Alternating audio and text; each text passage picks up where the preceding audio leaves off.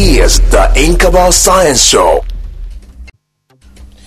All right, good morning. Welcome to the About Science Show on the Beat 97.9 FM, Season 3, Episode 2 of the show that is put together to answer all your science-related questions to keep you enlightened, educated and informed. My name is Alon Tobias. Great to have your company on the About Science Show this morning. So, this morning we'll be looking at the complexities of DNA paternity. We'll be looking at DNA paternity test, what you should know. And to take us through all of these complexities, we have Dr. Ademola Aladejare. Is a trained and practicing embryologist who contributes towards solving infertility and childbirth cases in Nigeria. Doctor, great to have you. Good morning. Good morning. Thanks for having me. Yes, and we're happy to have you as well. Happy to learn from your, expertise this morning. Thank you. Okay, so DNA paternity, is something that a lot of people talked about in the past couple of months, given different stories that emerged from different parts of the country and across the world as well. But we're not here to do that. We are looking at the science aspect of it, because I know that a lot of people are dying to know the science aspect of it. They're yearning to learn more about this subject. I'm dying to learn more as well about this subject. So let's start with the definition of it. What is DNA paternity test basically? Thank you. DNA paternity test actually involves the use of DNA profile to determine whether a male individual is a biological father of another said individual. Now, well, I really want to use much grammar here. I'll try to break it down into Please do. Okay. Yes. Now, when we say DNA profiling, what does DNA mean itself? Well, the actual word is deoxyribonucleic acid. That's the DNA. Yeah, I tried when I was researching for this show. I saw that one. I remember back in secondary school days, I came across it. So pronouncing is always a very difficult task because it's a mouthful. So run us through the pronunciation again. Deoxyribonucleic acid. Let me see if I can try. Deoxyribonucleic acid. Yes. Acid. Okay. Yes. DNA. Okay. So we just want to shut it down. All right. We wouldn't want to bring No. I don't think I would want to do that. Okay. So actually, this DNA is an organic chemical that contains genetic information and instruction for protein synthesis. Now, I would want us to understand, just bringing it into a layman term. Let's say one wants to build a house. There's a plan that is written down. I'll be using that example a lot. Okay. Drawing down a plan to build a house. Now, well, in architectural designs and those that are in that field, they will understand that every drawing, every mark, every dot in that plan means something. So this DNA is sort of that nature. It's as the plan, it's the genetic plan of an individual. We call it genetic code. So if something whatsoever is missing, then there is a problem. So I think I hope I'm carrying people. Yes. So the planning has to be in place. It has to be the way it is. So now, how do I give my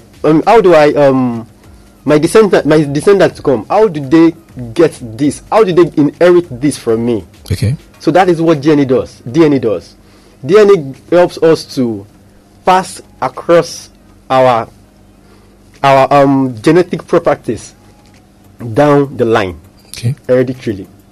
Yeah. Okay. So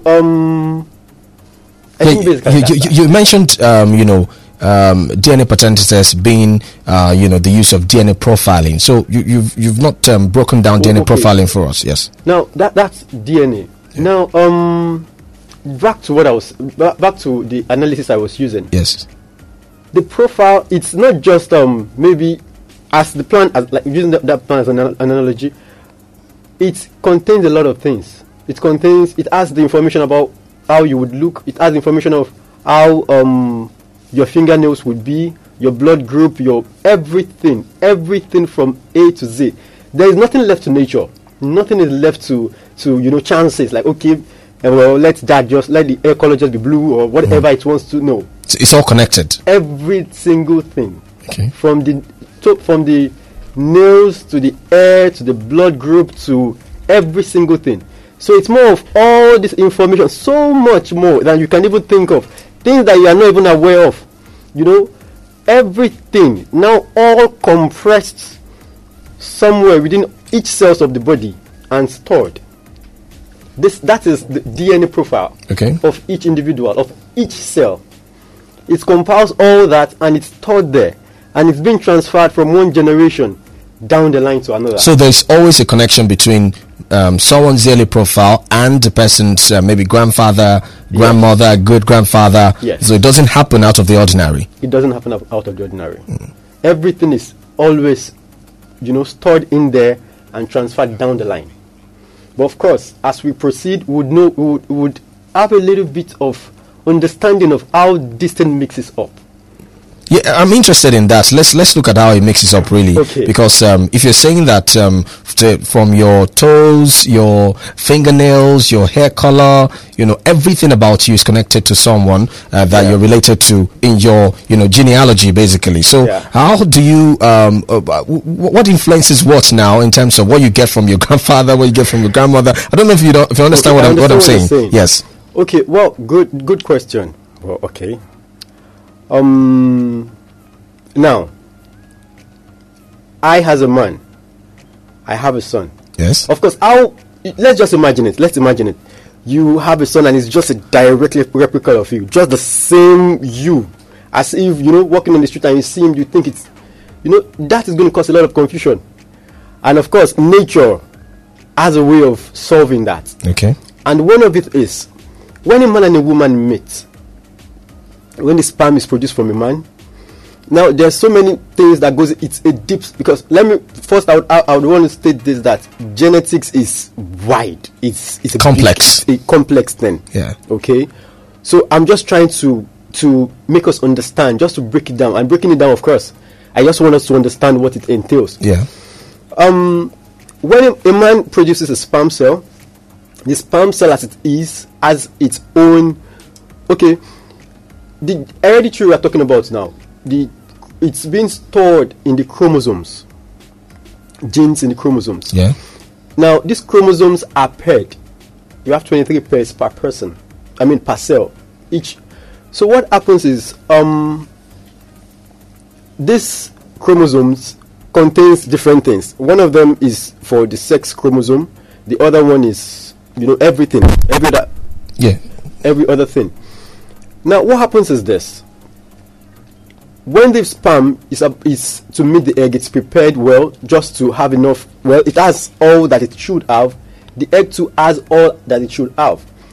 Now, just before or at some fertilization, remember, a sperm contains 23 pairs already. The egg contains 23 pairs already, and each one a single cell. The egg is a single cell.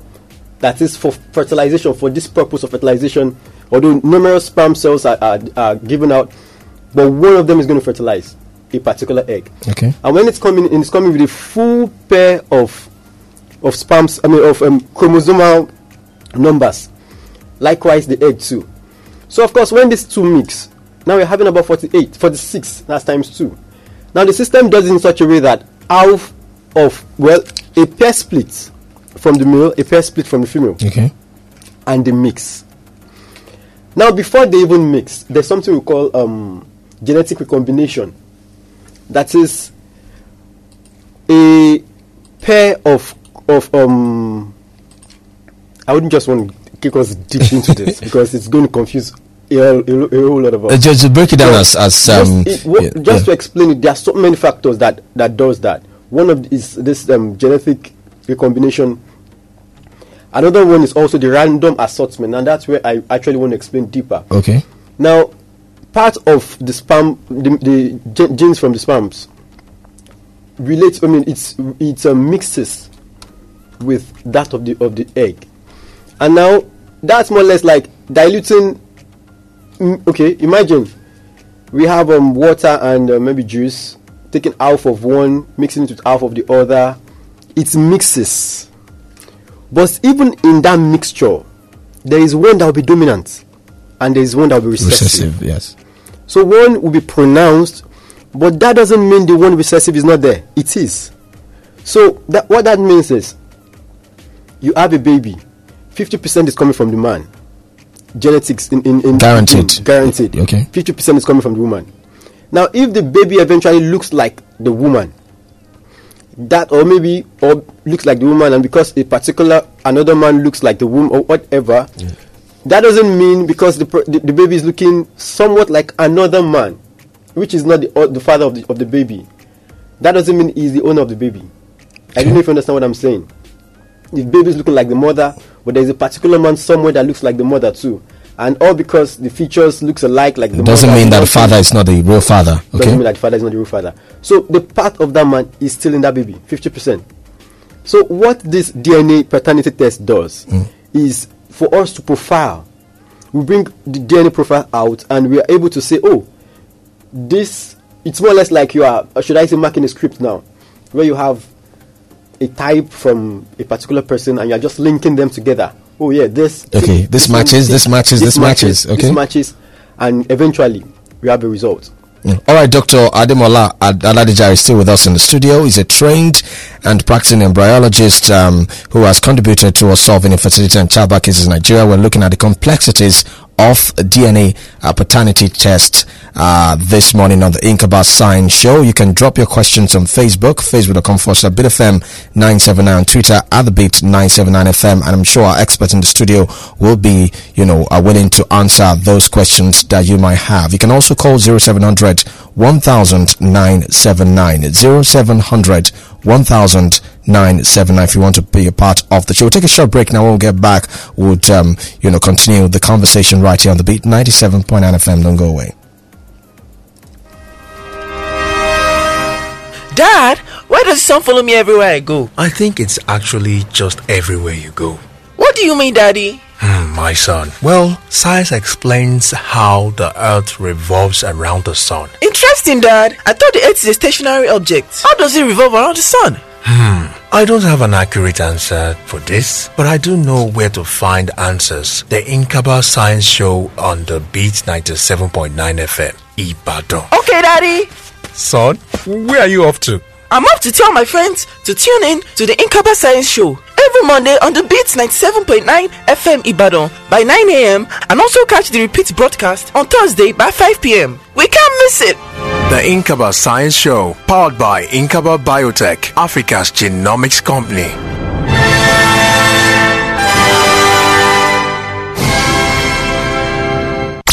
This is the Inkaba Science Show.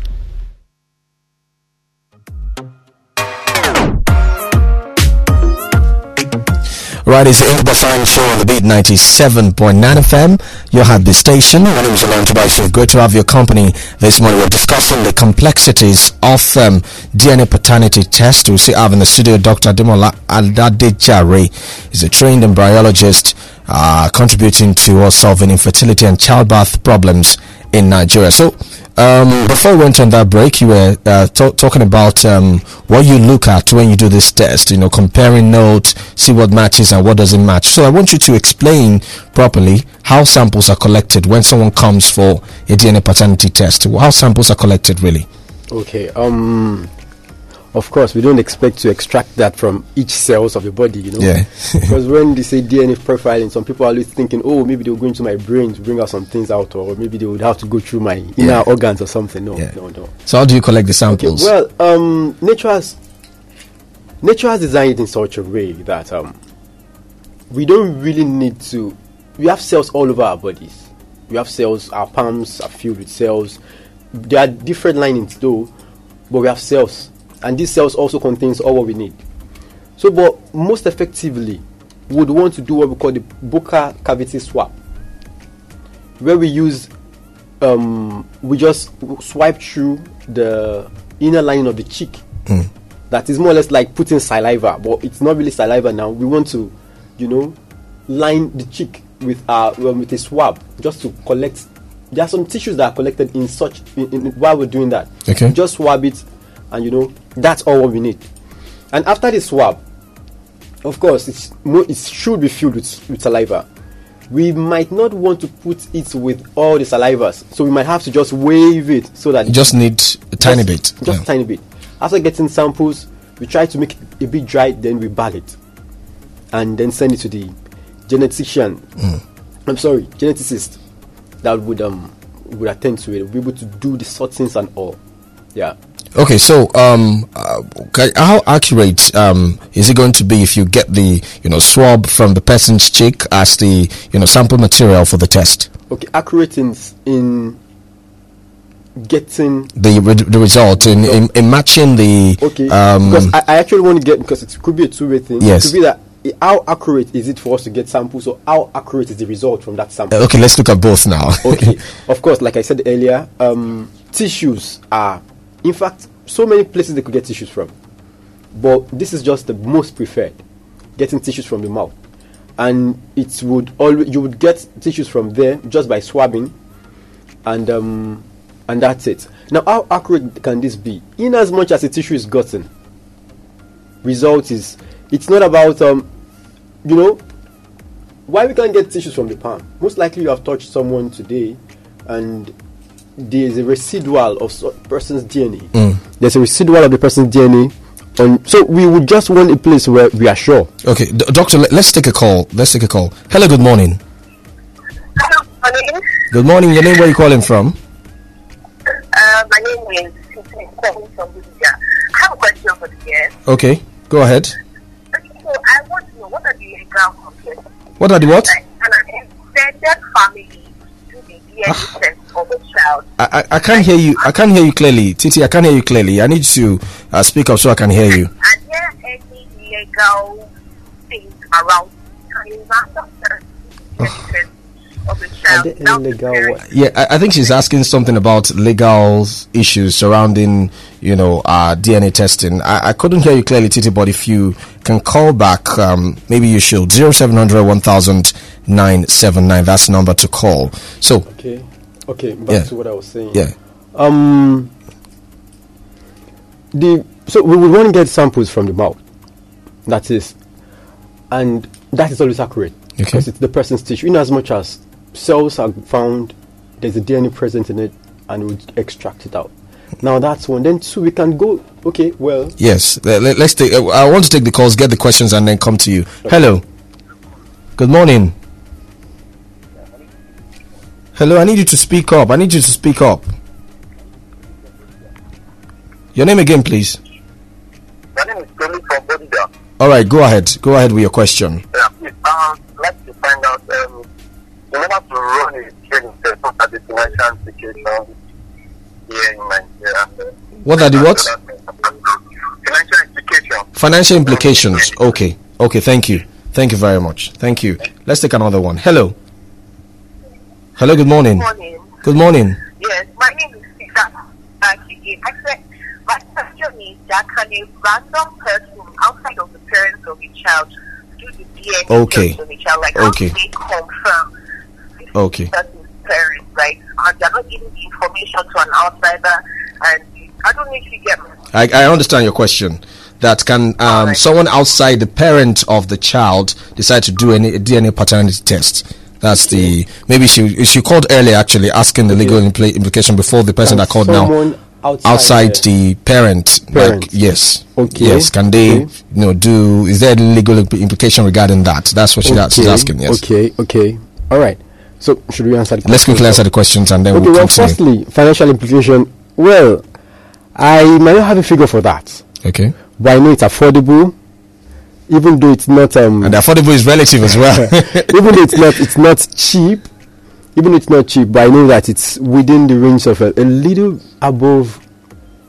I wouldn't want to put a figure because that's not actually my line. Yes, actually. Yeah. But I know it's not too affordable. I mean, it's affordable, not too cheap. Let me put it that way. Okay, somewhere in between. Maybe in between 100 and a 2. Okay. Yes, then, depending on how many factors we are looking at. If you are looking at, because the more the people they are checking, probably they are checking between 2 men and the child, or a man, the child, and the mother. Or the people, the more the cost of it. Okay. So that is that. Then also the legal aspects. Okay, well, we have one. There are actually two types of this test we are talking about. There is one that has the legal backing, and there is one that is just for the no. Now, the one that has the one for the no is just for you to know. Okay, you can't present that in the court case. Okay, you can't present that anywhere. But there is one that comes with the legal backing. Now, that has to be done. You know that. Okay, well, there's that one that has a legal backing. Now, can another relative?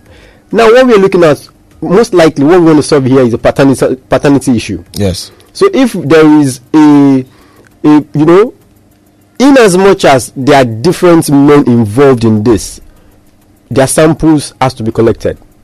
Okay, in as much as if there are 3 men fight, or maybe 2 men fighting for the paternity of a child, then we collect the 2 men and maybe the baby. Then, well, not necessarily, but we actually, you know, we would want to have. It's an optional thing. That's for the mother. Yeah, it's optional. But we would want to have our samples collected. But if she insists that she doesn't want to put it down, fine.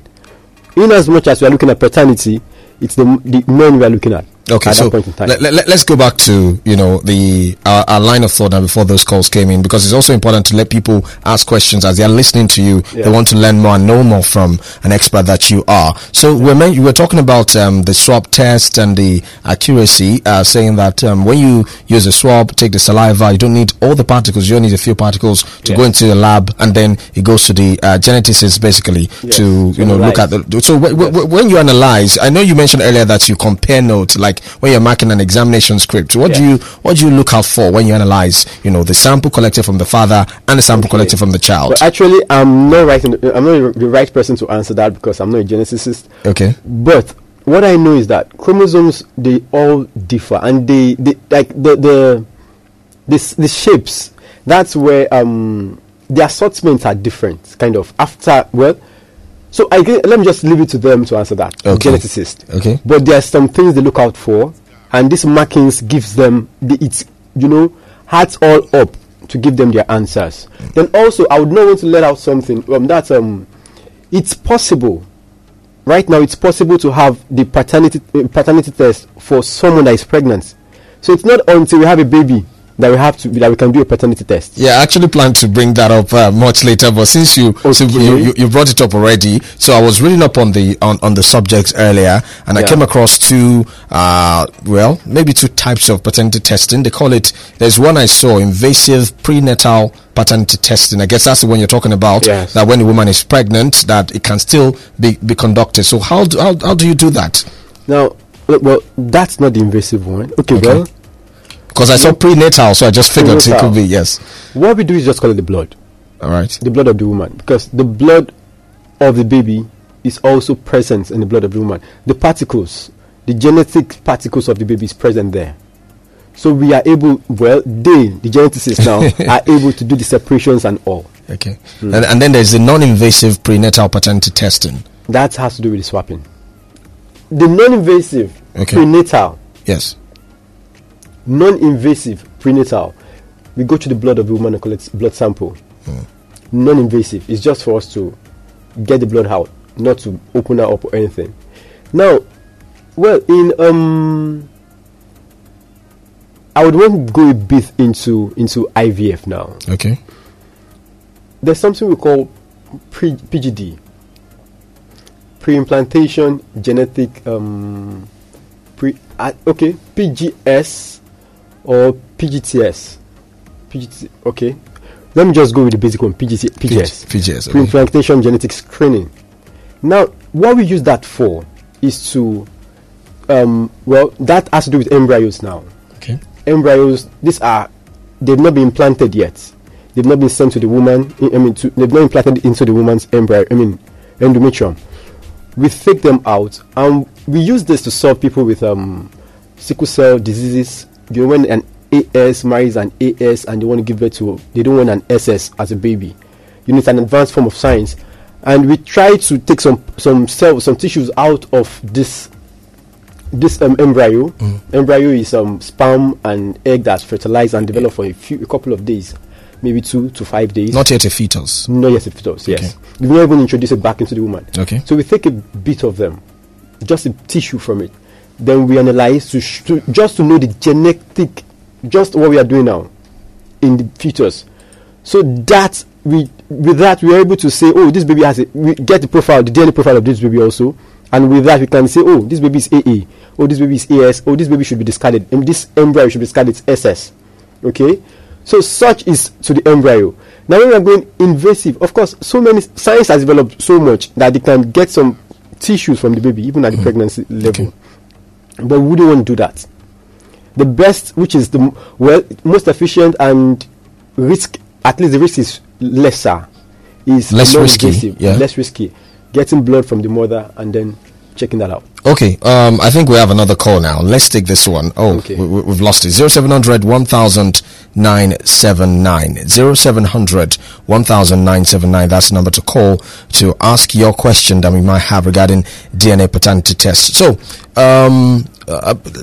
let's move away from what's it called now? Non-invasive test. Okay, let's take this call. Hello. Hello. Good morning. Yes.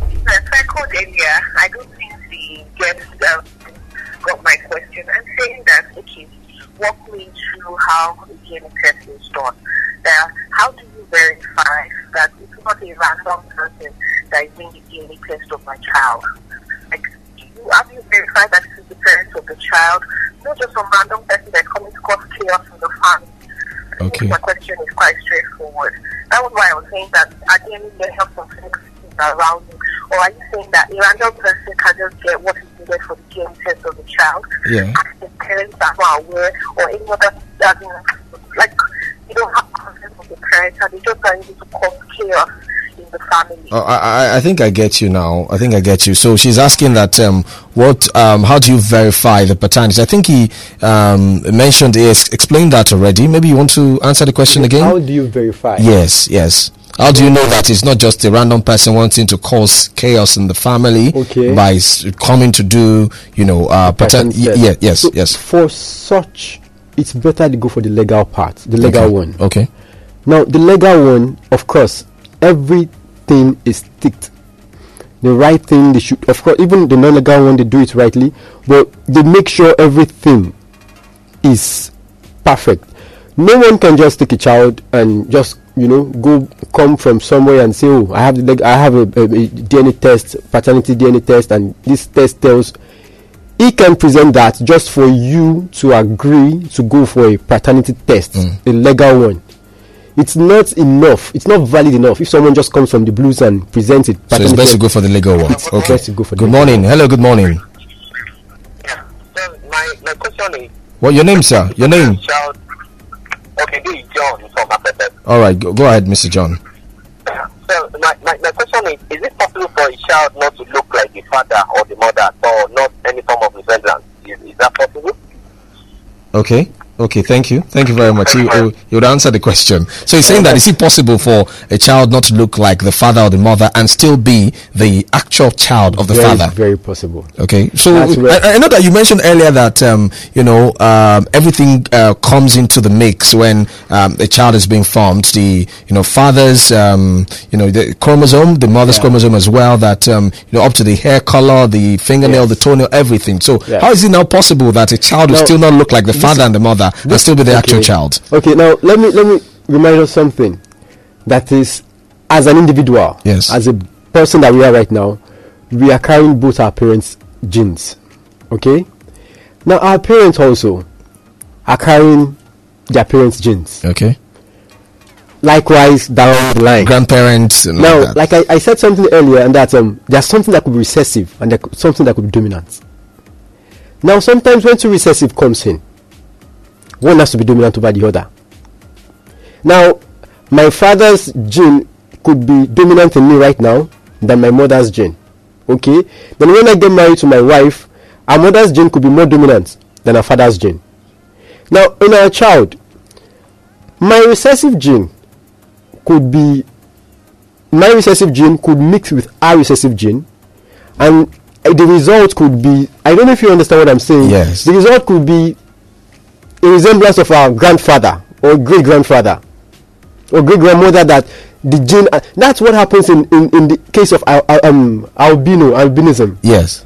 sometimes down the line of the history of their forefathers, or someone was an albino, but along the line it was recessive. It was being passed recessively. And all of a sudden, it became dominant again. It became dominant again. Okay. So it's because of maybe one has it in the lineage, mixed with someone that doesn't have it in the lineage, but at that point in time, at that baby, the gene is presenting it as a dominant one, and it comes out again. So, all this can happen in as much as that's why even in our culture here in Africa, we don't encourage same family marriage. Like people, although they are like incest. Incest, yes. Okay. It's accepted in some part of the world where a cousin could marry a cousin, because these things, any problem that's one of the reasons behind it. Any problem in the family can reinforce back. Something that is wearing off already, like health problems, and all that can come back again. So having a child that doesn't look like the father or the mother would look like someone that's in their generation. So if they have a very older relative around, maybe their grandfather might look and say, "Oh, this baby looks like our great grandfather, our ancestor, or something." Yeah. And that's why we should always keep our family pictures, so we can be able to trace. So it just turns out that at that point the great grandfather's gene becomes dominant again, and every other one's becomes recessive. Yes. Okay. I also came across something that tried to explain how to do a DNA test to distinguish. Can it actually be done to distinguish between twins? Okay, well, now twins. Okay, yes. So us generally we know twins as twins. Yes. But to us embryologists, it's more complicated than that. There is a difference between a, should I say, monozygous twin and a. Okay, let me put it this way, just to make it simpler. Okay, please do. Now, twinning, okay, could be as a result of different embryos. That is, a woman. Okay, naturally, a woman conceives. A woman ovulates one egg per ovum. A woman has 2 ovums. Okay, but normally they ovulate just one per time. But sometimes the 2 ovums ovulate at the same time. They have 2 eggs. Now, when these 2 eggs are present and sperm comes in, the sperm fertilizes the 2. It's a different sperm mixing with a different egg. So there are 2 different individuals in the process. Now these 2 are going to be different from the beginning to the end. They might look alike in some ways, but they'll be different, kind of. That's why you could have a twin. One is light, one is dark. I have a couple of friends that looks like that. They are twins, but now we have the monozygotic twin. This one's just 1 egg and 1 sperm. Okay, fertilizes, and along the line, after fertilization, it divides. There's some certain division that is expected, but these ones form entirely 2 babies. Now these ones are from the same genes, the same properties, same father, same mother. But now this is where the issue is with that. It is expected that they should have the same DNA. Okay, that's the expectation. But sometimes they do not. They don't even. Okay. They don't. Why? What happens is this: depending on the time they split away from each other, depending on the time they divided. If it was immediately after, immediately after fertilization, then their closeness will be so close. It will be very close. But still, because, like I said, the first analogy I used was the plan of a house. Now, if I have a plan of a house here with me, I do the plan myself. I built it myself. I use the same plan again for another house. There will still be some differences. Now, the difference has to do with the genetic mutations that occur. Now, let me remind you that this is just the plan. Okay. It is just 1 cell. This cell will reproduce. It will keep on reproduce, because 1 cell, a cell from the sperm, a cell from the egg, mixed to form the embryo. Zygote, the embryo. Now this embryo now starts reproducing. In the process of such reproduction, some alterations set in, some mutations set in, some alteration. So these alterations they differentiate the 2. That's why even a twin would not have the same fingerprints. They would not. Even though everything is similar, but because of, their response to their changes, it will. So it's nature has had it in such a way that it won't just be the same again. No matter how closely they look and all. Let's take this call. Hello, good morning. Hello. Hello, good morning. My name is Patrick. I'm calling from Akobo. All right, go ahead, Patrick. I want to ask you a question. Okay. The first one is, can this DNA test predict all diseases? Can it predict all diseases? Yes. Okay. That's the first one. The second one is it possible for a child not to have the gene of the father? Okay. What is the documentary that was given birth to? DNA test was done. The woman did not cheat on the man. The child belongs to the man, and yet let's find out man's gene. Is this possible? Okay, thank you very much, Patrick from Akobo. Thank you so much. He would answer. I think we should start with the last one. That is it possible, after collecting the sample of the father and the child involved, for the child not to have any gene of the father? He's making reference to a documentary. So no, it's not possible. It's not possible. It's not possible. Now I will talk about something later. Yeah. I'll talk about something later.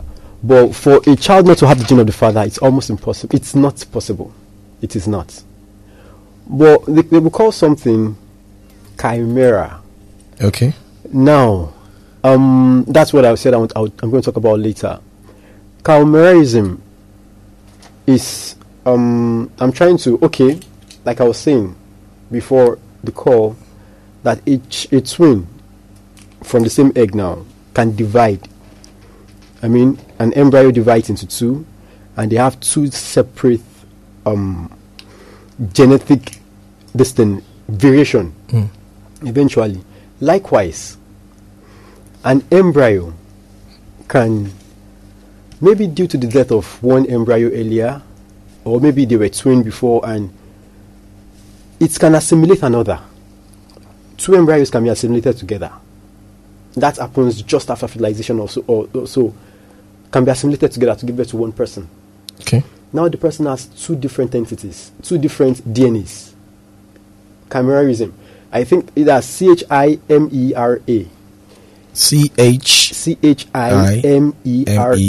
CHIMERA. Now, in such a person, in the formative years, while the embryos, now that's even before the fetal year itself, that's while they are still embryos. This happens, and because the way God designed us, the way God has designed embryos, they have the necessary information. This DNA is part of they know when the hands should be formed, when the legs should be formed, when each development should be done. Okay? Now, in the issue of this chimerism, one takes in another. And now, maybe a part of it could go and form let's say, forming the system. But mostly what happens is, even in this issue of chimera, yeah. Even in this issue, the other one, whichever one is forming which, forms the whole system. What this means is, if I don't know if you understand, if you're getting me. If one, an embryo, another embryo, maybe they were supposed to be twin, and along the line, it's just one takes in another. When it's been taken in, it's a different DNA. The other one too is a different DNA because it's different eggs. Even though they are from the same mother or the same father, that doesn't make them the same, as in the eggs now. Okay. Now, when they are formed, the one, let's say A and B are formed together. A would maybe produce the GIT system.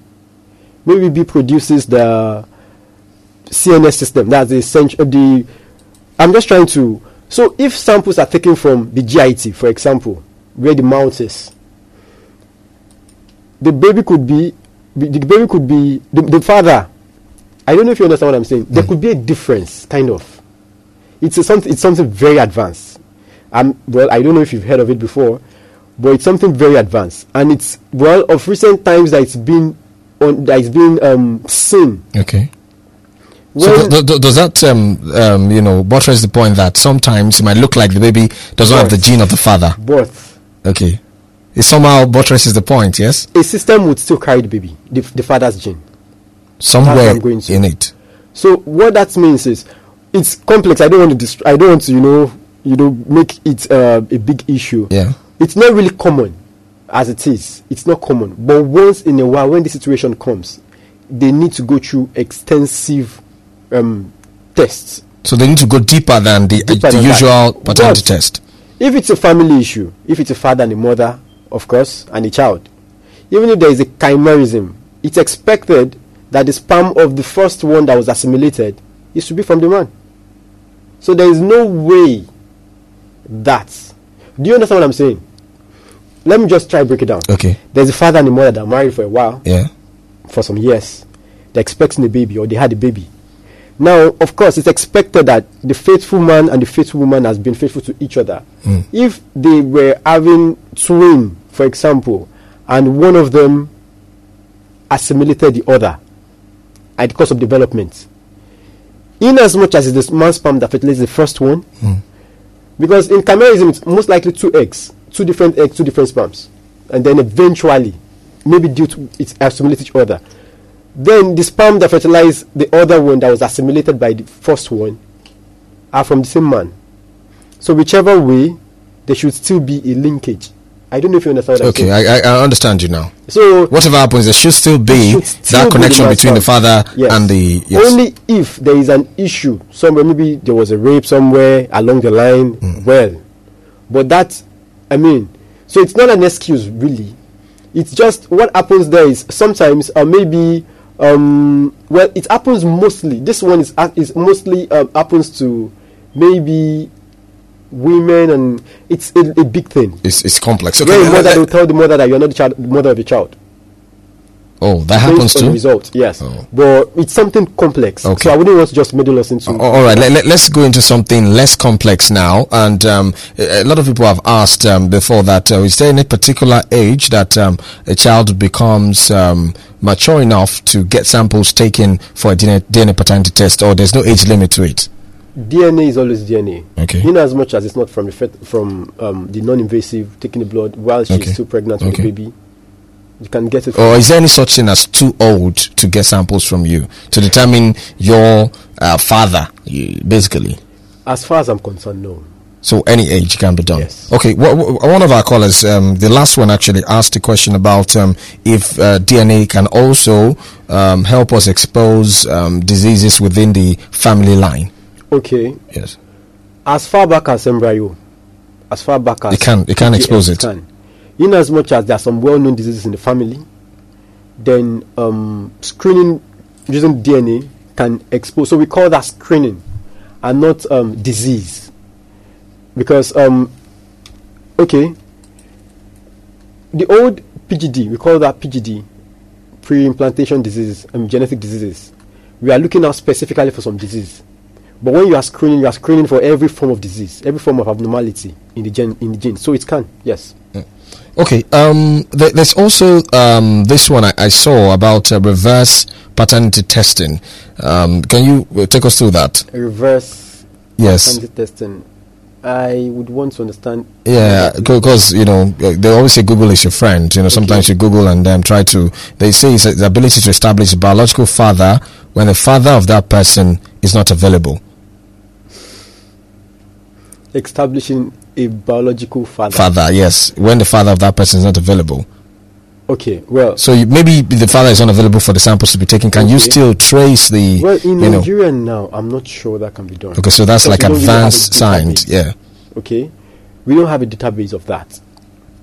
Some would say that even in the advanced world, you can get the DNA taken from the. In fact, we don't have. Let me just go into that. But we can get DNA taken from the toothbrush of a deceased person. Now we can. In as much as we don't have a database, how will I know that it's Musa that was at our gates for the past maybe that used the toothbrush? That used it. We can't really, even though we do the DNA screening, we do this person is not the father. the father is not among these people. Okay. Or is not this person. You're able to establish that. Okay. But telling us now that it's a particular Musa somewhere, the DNA is not a magic now. And we don't have a database. So if the father is deceased, it's really hard to establish that connection. Yes. If we can get the sample from him, fine. If we can get the sample from the toothbrush he used before he died, fine. The toothbrush he used? Yes. What if he died maybe 10, 20 years ago?